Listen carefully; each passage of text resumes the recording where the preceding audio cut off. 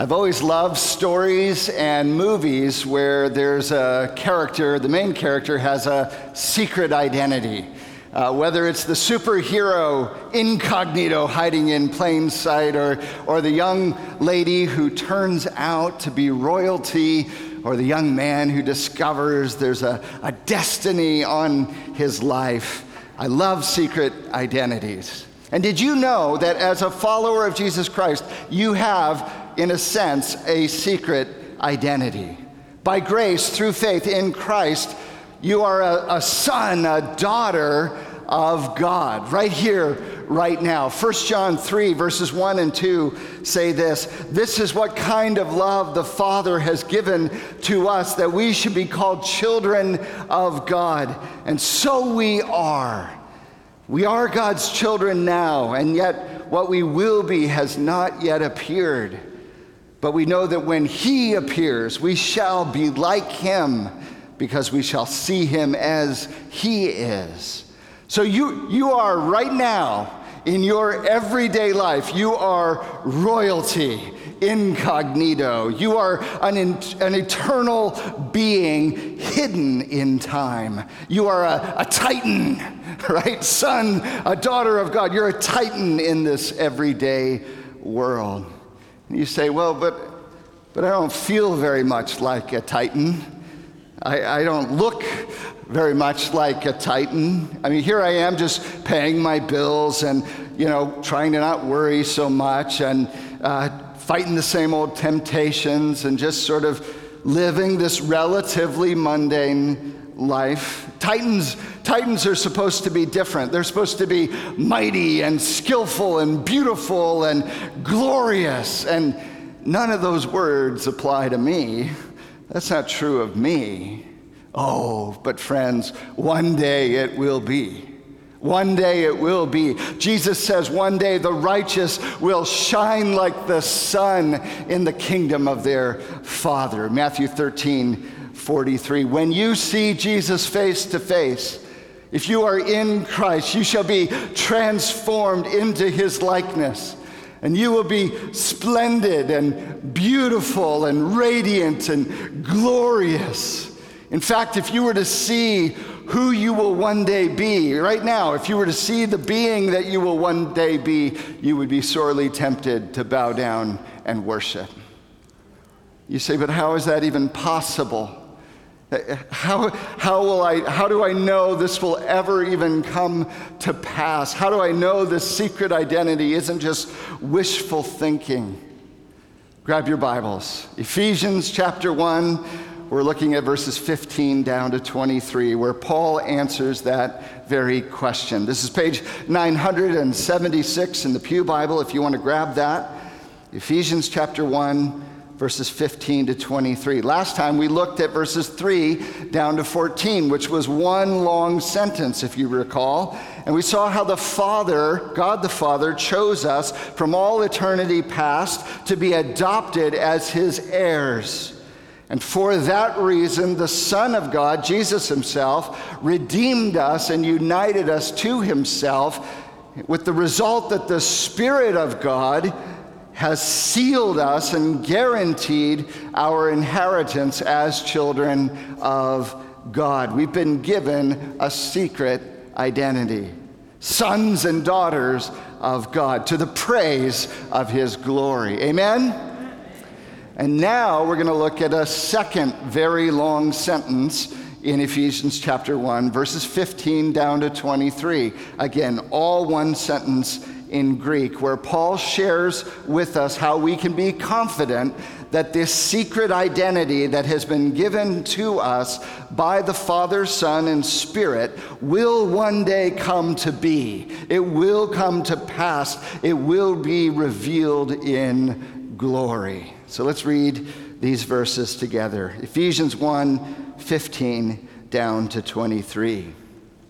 For this reason, because I have heard of your faith in the Lord Jesus and your love toward all the saints, I do not cease to give thanks for you, remembering you in all my prayers, that the God of our Lord Jesus Christ and the Father of glory, may give you the spirit of wisdom and of revelation in the knowledge of Him. having the eyes of your hearts enlightened, that you may know what is the hope to which he has called you, what are the riches of his glorious inheritance in the saints, and what is the immeasurable greatness of his power toward us who believe, according to the working of his great might that he worked in Christ when he raised him from the dead and seated him at his right hand in the heavenly places, far above all rule and authority and power and dominion, above every name that is named, not only in this age but also in the one to come. And he has put all things under his feet and given him as head over all things to the church, which is his body, the fullness of him who fills all in all. Thanks be to the Lord for the reading of his word. Now, in this second long sentence, Paul's going to give us a prayer, a perspective, and a power. This is our outline for this morning. Prayer, perspective, and power. Let's pray, and we'll jump in. Father, would you remind us who we are? Remind us of your great power that is at work on our behalf, that we will one day be revealed in glory for who we really are in Christ. This seems so too good to be true, but Father, show us that it is so. We pray this for Christ's sake. Amen. Amen. So first of all, the prayer. Verse 15, for this reason, because I have heard of your faith in the Lord Jesus and your love toward all the saints, I do not cease to give thanks for you, remembering you in my prayers. Just pause for a moment. Paul begins this sentence with the words, for this reason, which refers back to the entirety of the previous sentence, that giant sentence from 3 down to 14. In light of the fact that the Father has chosen you for adoption, that the Son has redeemed you to unite you to himself, that the Spirit has sealed you for the inheritance that is coming your way, and in light of all that the triune God has done to make you a child of God now and forever, called, redeemed, and sealed, for this reason, he now says, I'm going to pray. And it's not just for this cosmic reason, theological reason, but also because something has prompted his prayer. He says, because I have heard of your faith in the Lord Jesus and your love toward all the saints. So somehow news has traveled about the church in Ephesus to where Paul is imprisoned in Rome, and he has heard an update on how they're doing, and he's encouraged. And so he highlights 2 things in particular that he wants to affirm that he's heard about the Ephesian church. He says, I've heard of your faith in the Lord Jesus Christ and your love toward all the saints. So faith is vertical, faith in Christ, and your love for the saints horizontal. And in Paul's writing all over the New Testament, we always get this triad of cardinal virtues: faith, hope, and love. Faith, hope, and love. And here we have, I've heard of your faith, I've heard of your love, and now the content of this prayer that he's giving is going to center on hope. So here we have all 3, faith, hope, and love. And the hope is what he's going to focus on in the rest of this long sentence. Verse 17. So I'm praying, he says, that the God of our Lord Jesus Christ, the Father of glory, may give you the spirit of wisdom and of revelation in the knowledge of him, the Father.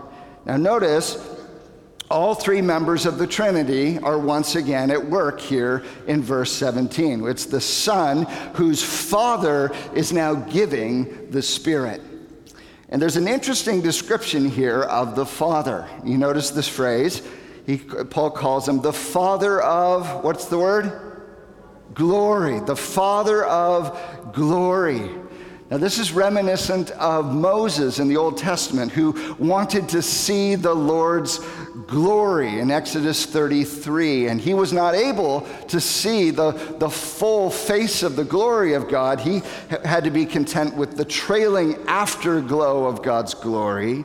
But now Paul says He's praying that the Spirit, the Holy Spirit of God, the Spirit of wisdom, of revelation in the knowledge of God would be given to us. We've already been sealed by the Spirit, and now he's saying that may he come to work and act in our lives in an increasingly full way in order that we might see the glory of the Father. The Father of glory gives us the Spirit so that we can behold his glory, know his glory. Through the Spirit, it is that we will really know the glories of our Father. The glories that Moses could only guess at. The Spirit is now making known to the children of God.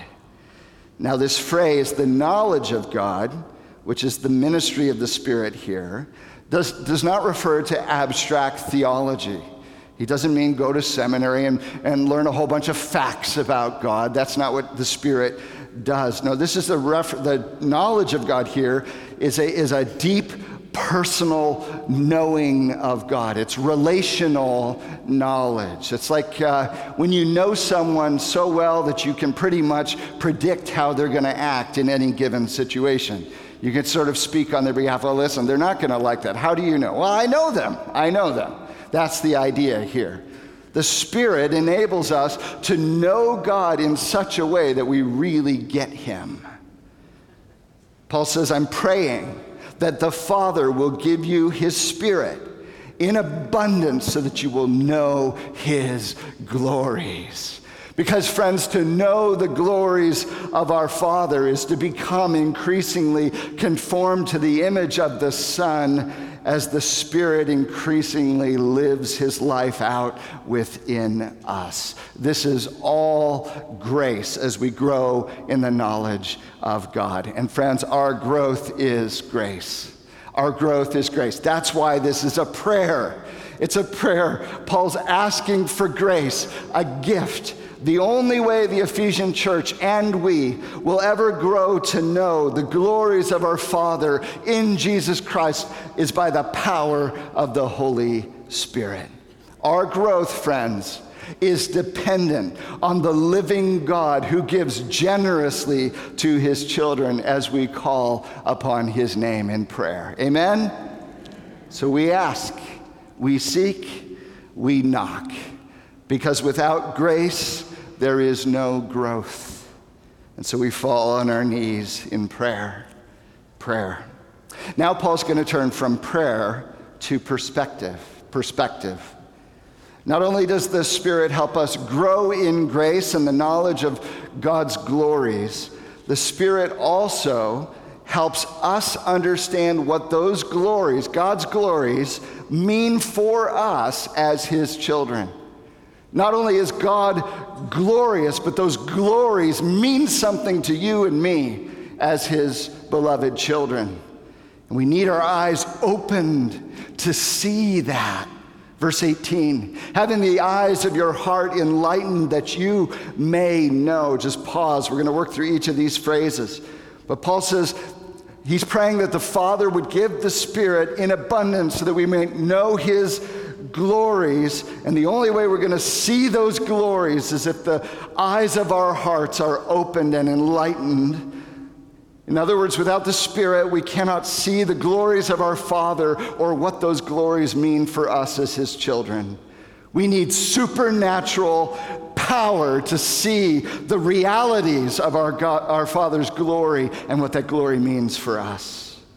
We need the Spirit's perspective. Three things here. First, he says, that you may know what is the hope to which he has called you. What is the hope to which he has called you? What is the hope of God's calling on our lives, friend? Well, hope by definition is future-oriented, right? It's something coming. It's not something you have, it's something you are awaiting. And so in the context where God in eternity past has chosen us for himself, Jesus has redeemed us by his blood, and by grace through faith, we are united with him. That's all done, right? If we've trusted in Jesus. The thing we're waiting for is the inheritance that is coming, the deposit, the guarantee that the Spirit has sealed us for, but we're still awaiting. So the hope of the calling of God is referring out to the glorious inheritance of the sons of God. The glorious inheritance that's coming our way. And if you read over the New Testament, you will find this language everywhere. For example, Romans 8, verses 15 to 18. For you did not receive the spirit of slavery to fall back into fear, but you have received the spirit of adoption as sons, by whom we cry, Abba, Father. The Spirit himself bears witness with our spirit that we are children of God. And if children, then heirs, heirs of God and fellow heirs with Christ, provided we suffer with him in order that we might be glorified with him. For I consider that the present sufferings are not worth comparing with the glory that will be revealed to us. So there's glory, your glory in Christ Jesus is on the horizon. Colossians 3, verse 4, when Christ, who is your life, appears, then you will appear with him in glory. 2 Corinthians 4:17, these light and momentary troubles are working for us an eternal weight of glory beyond all comparison. Friends, as Jesus says, one day the righteous will shine like the sun in the kingdom of their Father. One day the sons and daughters of God, we will be revealed in glory. One day this glorious inheritance will be ours. We will take possession of it when God takes possession of us. Now this is the next Spirit perspective we need. Next phrase. And the Spirit comes and lightens our eyes of our hearts so that we might know, second phrase, what are the riches of his glorious inheritance in the saints. What are the riches of his glorious inheritance in the saints? Now, at first blush, you might think that Paul is describing here the riches of the glorious inheritance that is coming to the saints, but that's not what he says.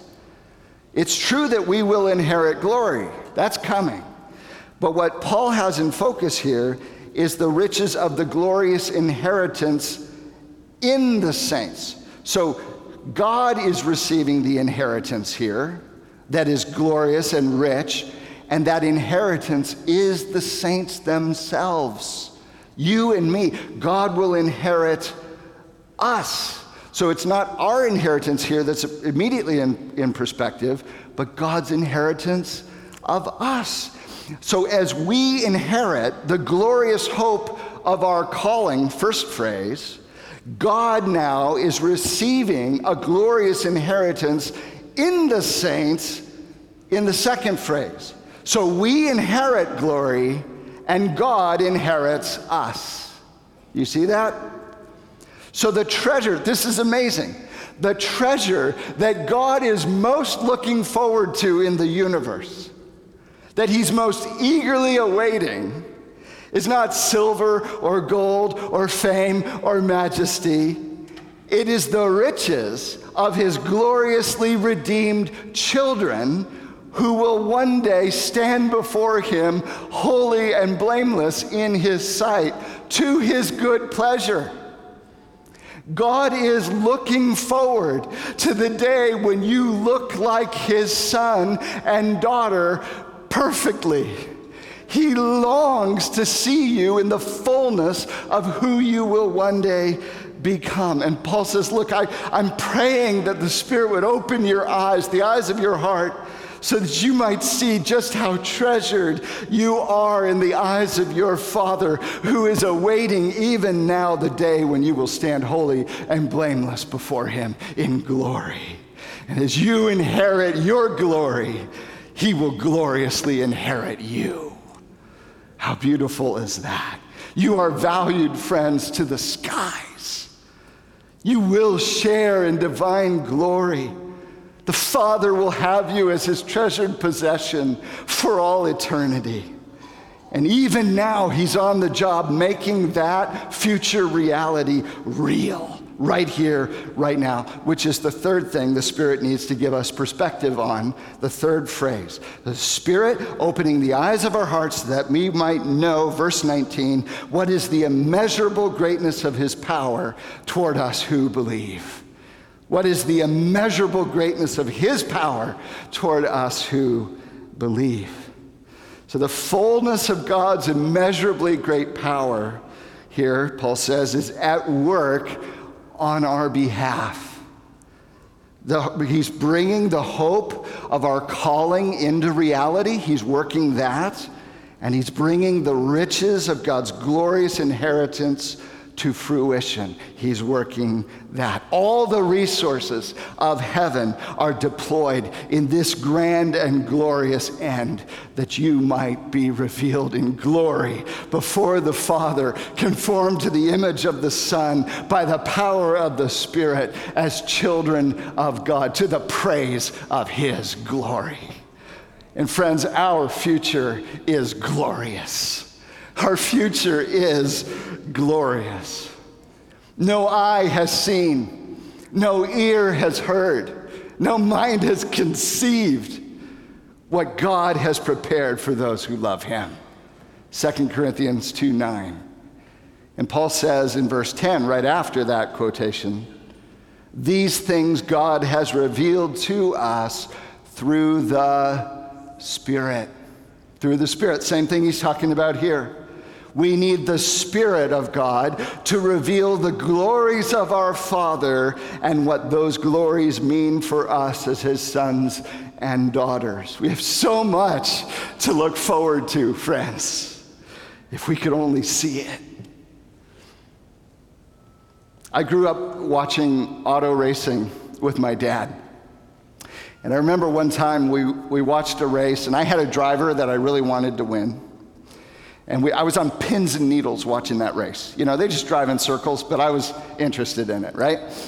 And my guy won. It was awesome. And I recorded it. This is a long time ago. It was on VHS. Remember those things? The big cartridge with the wheels? Yeah, we had those. Anyway, so we had recorded it. And so I watched it back like 2 days later because I wanted to experience the moment all over. And guess what? I was sitting back with my popcorn. I wasn't on pins and needles. I was super relaxed. Why? Because I knew my guy won in the end. And it changed the way when you know the outcome, when you know the destiny, it changes how stressed out you are in the present, doesn't it? And do you realize that's what Paul's saying? That if only the eyes of your heart could be opened to see the glorious destiny, the end of the story where you stand in beauty and majesty and glory before the Father, and you are revealed as the son, the daughter of the King that you were always meant to be. If you could just see who you will one day be, you would not panic nearly as much right here and right now. So Holy Spirit, open our eyes to see who we will be to the praise of his glory. Amen? That's the prayer. So we had the prayer, the perspective, and now the power, Having prayed that the Spirit would help us know the immeasurable greatness of his power toward us who believe, Paul now goes on an extended meditation of just how immeasurably great that power is. Look at the next phrase here, the back half of verse 19.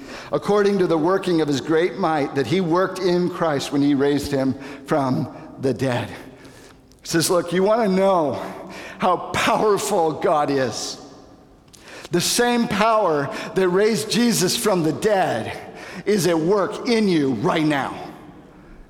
The death-defying, life-giving power of God, the immeasurably great power of God that defeated sin, that triumphed over death, that vanquished Satan, that blew the doors off Jesus' grave, that raised him to life forevermore. That same resurrection power is working your glorious future right here, right now. He's on the job. And not only Not only is it resurrection power, it's ascension power. Look at the next phrase. And seated him at his right hand in the heavenly places, far above all rule and authority and power and dominion, above every name that is named, not only in this age, but also in the age to come.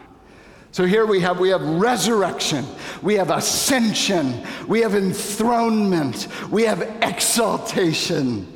Not only is the Son risen with power, he's ascended to the right hand of God the Father.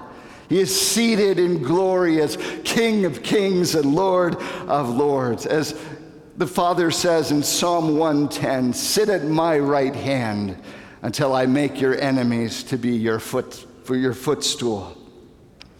So here we have the risen and exalted Son who's enthroned above all angels, all demons, all rulers and authorities, all Caesars and presidents and kings, above all dominions and powers.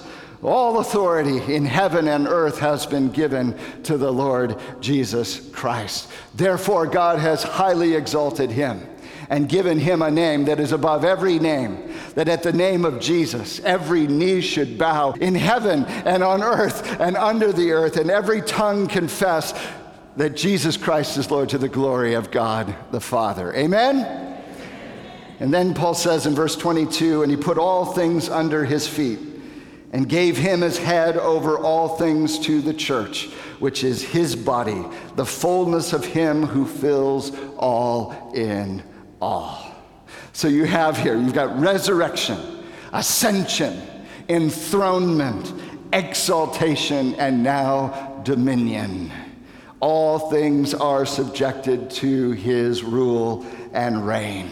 Jesus Christ, friends, is king over all the universe. He is enthroned above all. His enemies are even now being made to be his footstool. All things have been put under his feet. So he is already inaugurated as king, and yet we wait his return where he will consummate his rule and reign. And one day everything will be set to rights. Everything wrong will be righted. Everything broken will be mended. Everything ugly will be made beautiful. Everything sad will come untrue, and the cosmos will be made right. But in the meantime, the Father has now given Christ as head of the church, which is his body. This is us. And a body is supposed to follow the head, yeah? This is why having a stroke is so very painful. When the body doesn't obey the head, we have problems, right? The body follows the head. When the body of Christ follows the lead of Christ, the church functions as a kind of microcosm of the eschaton. One day, Jesus will be king of the cosmos, and all things will be made right. But right now, the church is a foretaste of the coming kingdom. We're a people of the age to come. Under the headship of Christ, as we obey and follow Christ, the body of Christ becomes a mini picture of what the universe will one day be like when it is set perfect and whole again, in the mending of all things. Friends, one day the fullness of Christ will fill all the earth. The glory of God will cover the earth as the waters cover the sea. One day Christ will fill all and be in all things. But until that day comes, if you want to glimpse the glory of Jesus Christ, Paul says you find the glory of God in the church. You find the beauty of Jesus in the church as we imperfectly, but as we begin to obey the Lord Jesus Christ, as we follow his lead, that glory is dripping down. It is filling us up. We have his DNA, if you will. The head is leading the body, and the glory is breaking through. And here's the point. The same power that raised Jesus from the dead and seated him at the Father's right hand and enthroned him above all things and exalted him before all peoples and subjected all of creation to himself, beginning now in the church and ending one day with the entire universe. That same immeasurably great power of God is working in us and toward us who believe. Our destiny, friends, is grounded. Do you see that? Our destiny is grounded. If God's power is on the job, his immeasurably great power that we've already seen in the life, the resurrection, exaltation, ascension, and enthronement of Jesus, if we've already seen that power at work, do you realize what that means for you and me? Our destiny is grounded. We will receive the hope of our calling. We will stand holy and blameless in his sight.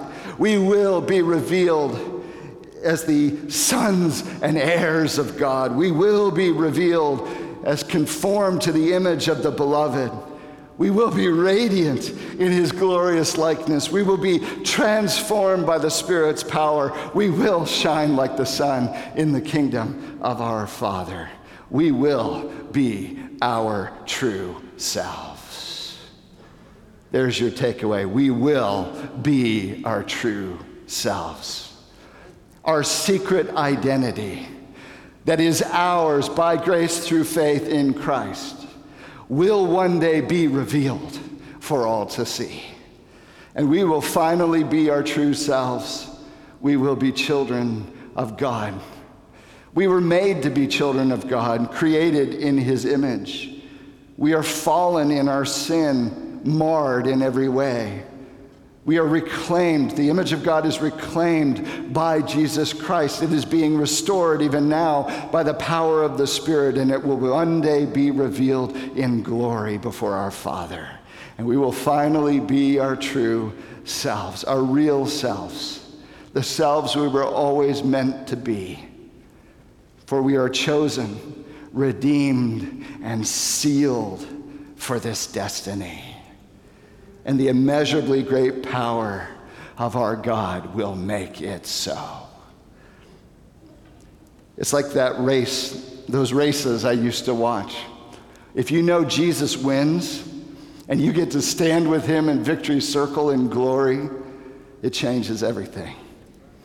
Oh, friends, that the Spirit might open the eyes of our hearts so that we might know the glories of our Father and what those glories mean for us as his beloved children who are made alive in Jesus Christ. Amen? Amen. Let's pray toward that end. Oh, Father, would you fill us with your Holy Spirit so that the eyes of our hearts might see the glories of who you are, the power of the Holy Spirit, the image of Christ that we are becoming. Help us to see who we will one day be.